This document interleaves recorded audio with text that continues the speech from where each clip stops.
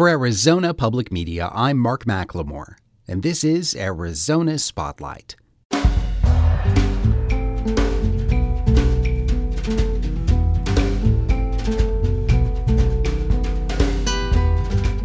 Coming up, learn about a congressional tour of the U.S.-Mexico border. I'll talk with scientist Chris Impey about his new book, Beyond, exploring the past, present, and future of space travel. And find out what a U of A student learned from a study abroad program in Cuba. Plus, traditional Chinese music to welcome the Year of the Goat. That's all next on Arizona Spotlight.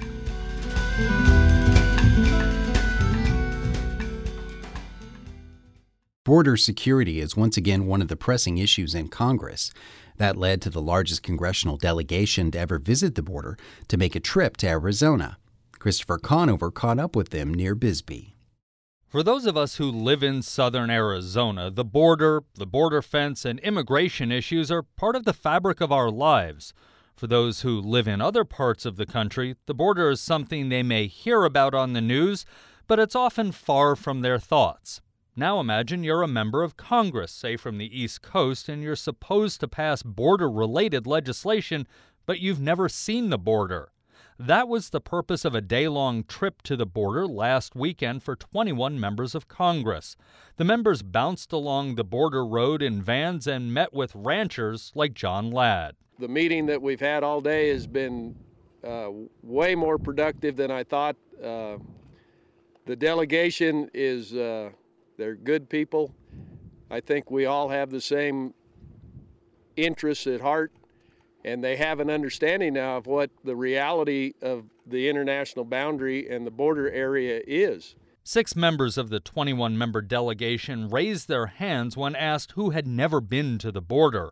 Republican Renee Elmers of North Carolina, for one, was glad she came. When we're in Washington and we're talking about these issues and we're hearing different opinions and the debate goes on, it certainly helps us to be here talking with the ranchers, being the voice for the ranchers, being the voice of our Border Patrol, and actually seeing what's happening here, seeing what will work, seeing what won't work. It's hard to debate an issue when you actually haven't been there and seen that. So this has been incredibly educational for me. Tucson Republican Martha McSally is a member of the House Homeland Security Committee, and she was happy to have colleagues join her in the southernmost part of her district. We actually drove to where the most recent drive-through was, and there was a breach in the pretty hardcore parts of the barrier where they drove through just a week ago and onto the Ladd Ranch. So they see that firsthand, and they hear firsthand the concerns and the fears that the border residents have because of the dangers of the illegal activity. The Arizona border is different than the Texas or the California border. McSally says she hopes that point was driven home. It's easy to look at a graph and see, oh, it looks like the Tucson sector, the number of apprehensions is going down, so things are getting better. And I wanted to make sure that they saw, as I mentioned, the numbers may be going down, but the danger level of the individuals coming is going up. And so I don't want them to think, oh, now we need to focus on Texas because Arizona's still got a public safety problem. The border tour came just days after the committee had approved a new border security bill. The proposal demands what is called operational control of the border within 5 years. It also includes penalties for Border Patrol and Homeland Security leadership if those goals are not met. Jay Johnson, the U.S. Secretary of Homeland Security, said last week he doesn't like the bill. He said it restricts the Border Patrol's ability to do its job. On Wednesday, Secretary Johnson told a Phoenix audience he too had met with Arizona border ranchers this week, and it reminded him that numbers of miles of fence built or any other statistic really doesn't matter to them. I had my second visit with ranchers here in Arizona who live on the border, who, frankly, care less about this macro view and are concerned about what's happening on the border where they live. Representative McSally is a co-sponsor of the bill authored by Rick McCall from Texas.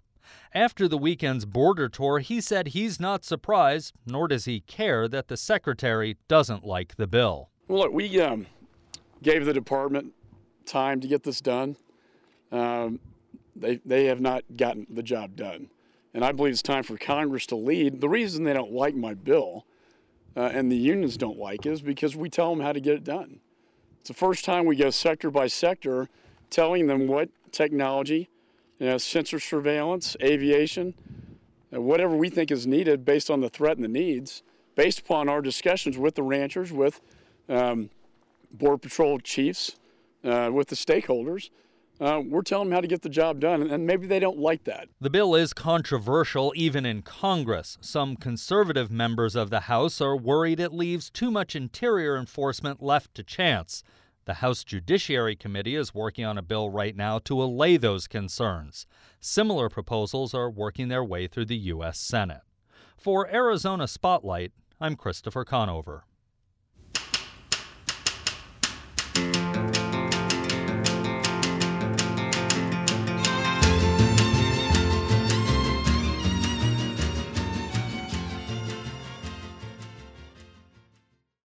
Why do some humans have such a strong desire to explore the unknown, regardless of risk? That question provided the starting point for scientist Chris Impey and his new book, Beyond. Impey documents where space travel has taken us so far and looks ahead to where it may lead. Chris Impey is an award-winning cosmologist, astrobiologist, and astronomy professor at the University of Arizona. At the level of genetics, there's a DR-D4 mutation or variant of a well-identified gene that has been correlated in individuals with risk-taking and with some sort of dysfunction like autism and ADHD and so on. And so there's, not enormous amount of research, but some tantalizing research to suggest that there's a genetic component within us that can be identified that is correlated with exploring, beyond the sake of our immediate necessity.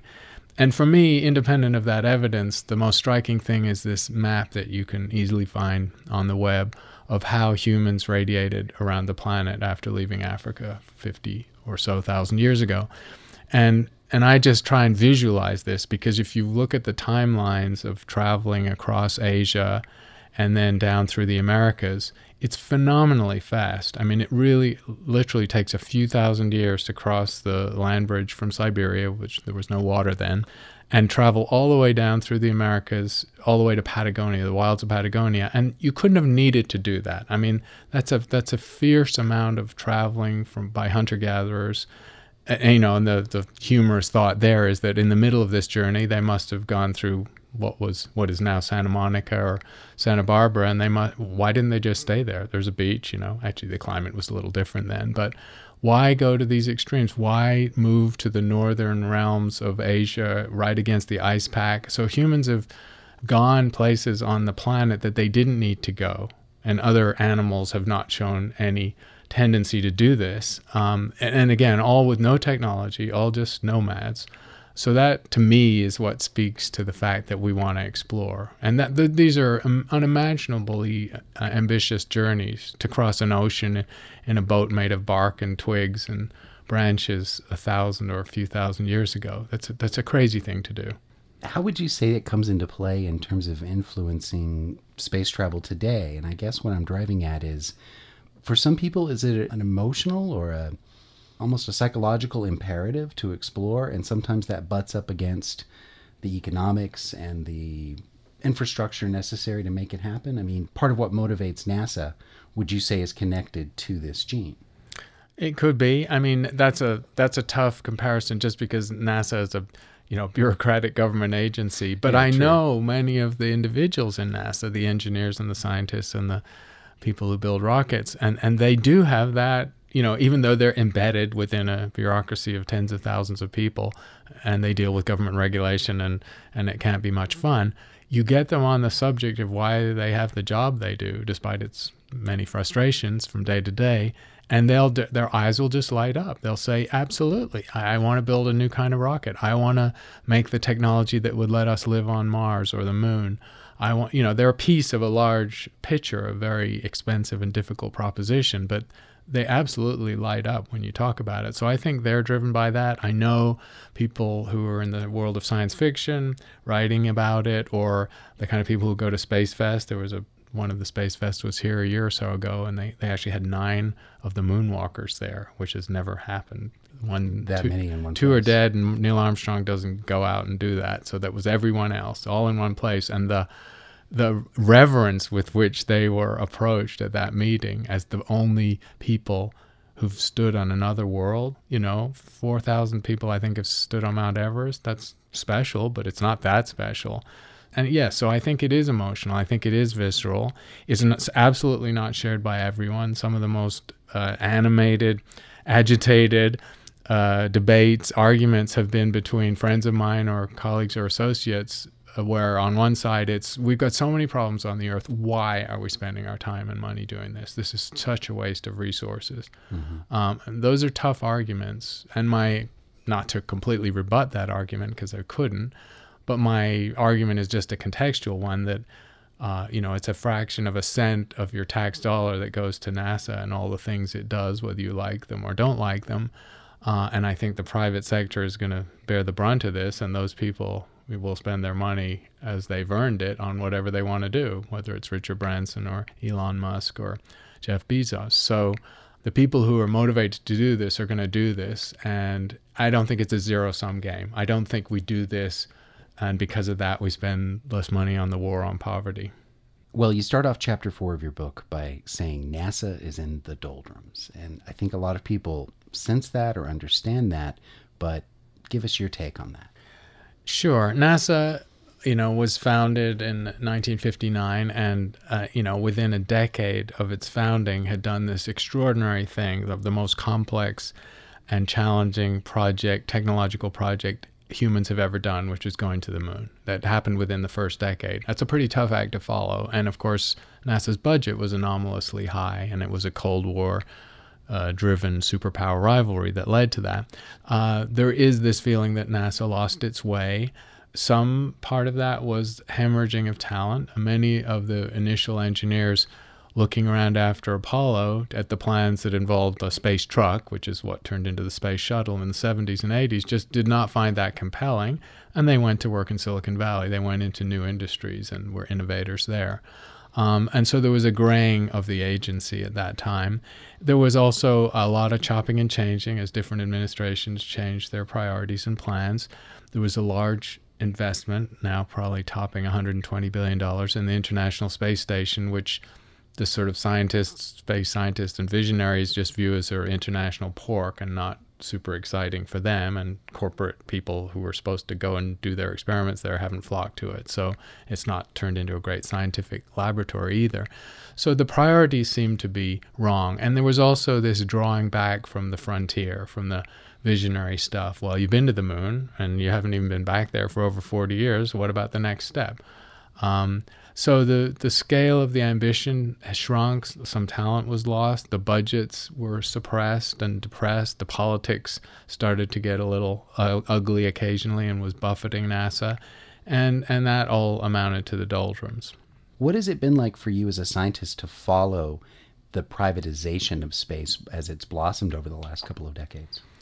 It's exciting, and it's and there's a little nervousness associated with that too, and among scientists and engineers in general, because of course the motivation for private space enterprises are going to be quite different.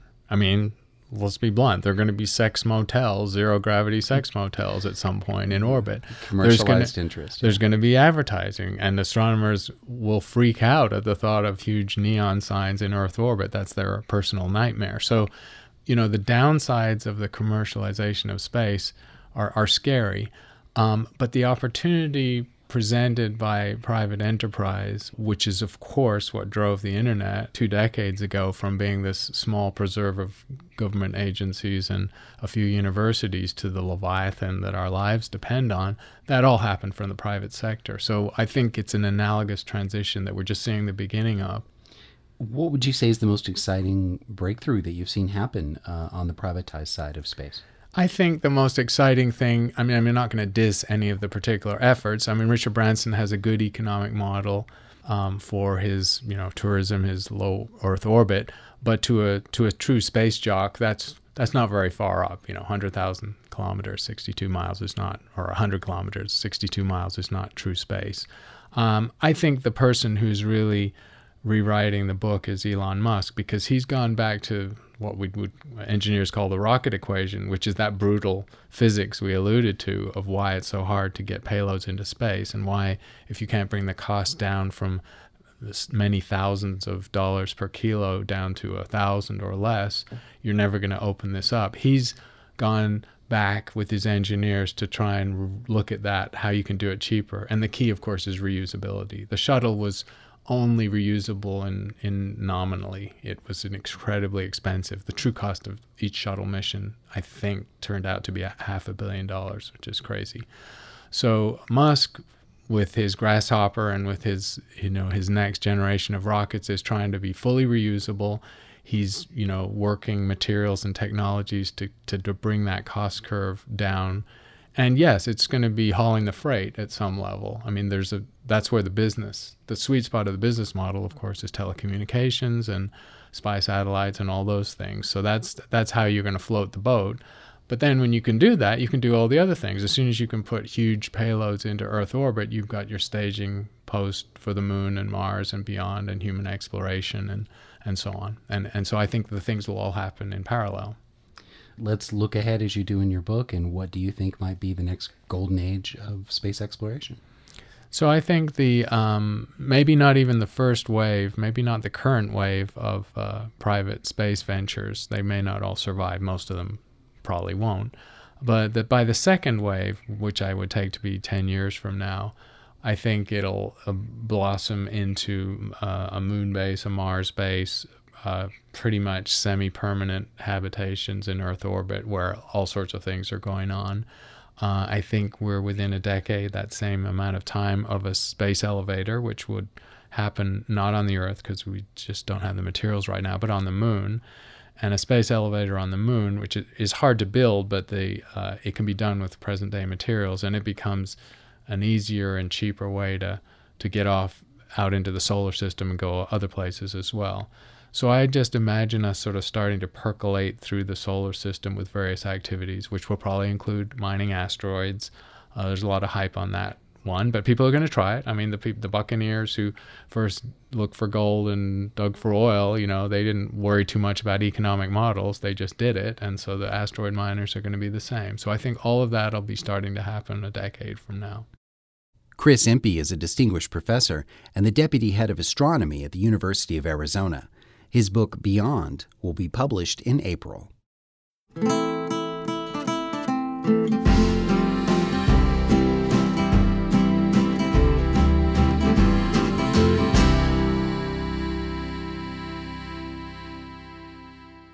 The United States and Cuba are working on establishing diplomatic relations after more than 50 years of tension and limited communication. This is a special time in the nation's history, and students from Tucson are learning about it firsthand through 1-month study abroad programs in Cuba. Tony Paniagua speaks to U of A student Zoraida Francis Reyes and her professor, Derica Rushbrook, from the School of Geography and Development. We cover a little bit of everything. We really want students to understand Cuba today. Marcela Vasquez-Leon in Latin American Studies and I co-direct the program. We go down for a month, mainly in Havana, but we also get out to the various provinces and try to give students a taste of contemporary Cuba: politics, economics, music, art, culture, agriculture, environment. And we think this is a really great opportunity for students. We have students from disciplines and departments all across the university that have been part of the program. And Zoraida, you were there in 2013, the first year that the U of A went to Cuba as part of this program. Can you tell me how you found out about it and why you decided to participate? I found out about it through a study abroad fair on the campus, and I've always wanted to go to Cuba because they've had such an influence on Latin America, and my whole life I've been hearing about Cuba, and I wanted to see what it was like. So what was your life like in Cuba? Where did you stay and what did you do over there? We stayed with a Cuban family, and we would go to classes every day and visit schools, hospitals. We even went to the U.S. Special Interest section. It was really interesting. So what did you really enjoy? The thing I most enjoyed was staying with the family and getting to know what their everyday life was like. And Derica, so what do you think about this opportunity for students to go to a place that is so far away and seems so foreign to so many Americans? It's a great opportunity that's not available to most Americans. Even with the recent changes in travel regulations, students are one of the few groups that can go down and really have an opportunity to move off the beaten track, to spend a lot of time talking with Cubans. And at this time, there are a lot of changes that have already started to happen, and it's a great opportunity to see where Cuba is coming from and where it's moving towards. It's at the forefront of so many things in terms of agricultural technology, medical technologies, but at the same time, it's a fascinating mix of old and new. Zoraida, so as a student from the University of Arizona and as someone who has grown up in the United States, what are some of your reflections about what you saw in Cuba and how that impacted your life? I was really impressed on how educated the Cuban people were about even our own culture and political systems. And we really don't know anything about Cuba and how they live, but they seem to know a lot about us. And what were some of those everyday differences that you could point to people and say, wow, they do this in Cuba and we don't do that, or we can't do that? Oh, definitely. There's a lot of things that I realize we take for granted, just as simple as buying toothpaste or clothes, any food items, everything pretty much is a lot more scarce in Cuba. Did you come back with a little bit more appreciation for what you have on a day-to-day basis? Absolutely. Yeah, I do. Derica, how do students go about applying for the program and what is next? Students need to apply by February 15th. They go to global.arizona.edu, where study abroad programs are located on the U of A website, and they can find more information in the application process there. So you're a professional here at the University of Arizona, but as a person, what do you really love about Cuba and the people there? The Cuban people are always hospitable, very welcoming, and you hear that from everybody who goes down across the board. The way of life in terms of really talking to each other and living in a community and making those human connections that sometimes we run around a little too quickly and forget about those here. And music in the streets, seeing the ocean as you move about your life in Havana, architecture, it's an amazing place. So Zoraida, you are a student who went to Cuba and you're studying lots of different things about different countries. What is your take on the improving diplomatic relationships between the U.S. and Cuba and the future of both nations? Yeah, I think it's really great that the U.S. and Cuba are improving relations, because it's really the Cuban people that are suffering, as well as the Americans who can't visit Cuba and experience what a wonderful country it is and how wonderful the people are. It's the people interactions that we're missing out on. Would you go back? I would move back there, actually. You would move back? I would live in Cuba. Why so? I'd move back just because I was happy, even though there was scarcities every day. The human-to-human connections that I experienced was what made the trip really special and life-changing, actually. There are photos from the students' Cuban trips online at azpm.org. The University of Arizona's study abroad programs also provide learning opportunities in nearly 60 countries.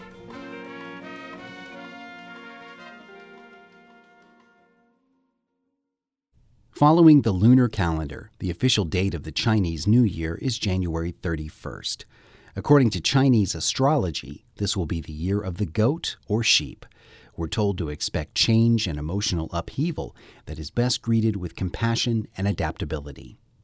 The Confucius Institute at the University of Arizona is hosting 3 virtuoso artists from the China Conservatory of Music in Beijing. They are here to teach traditional music. Jane Xia strums the guzheng, a horizontal wooden harp. Bo Chen plays the shang, a mouth organ with 36 pipes. And Max Ma bows the erhu, a 2-string violin. Next, the trio performs a composition called The Dance of Yao, a traditional folk melody from southern China.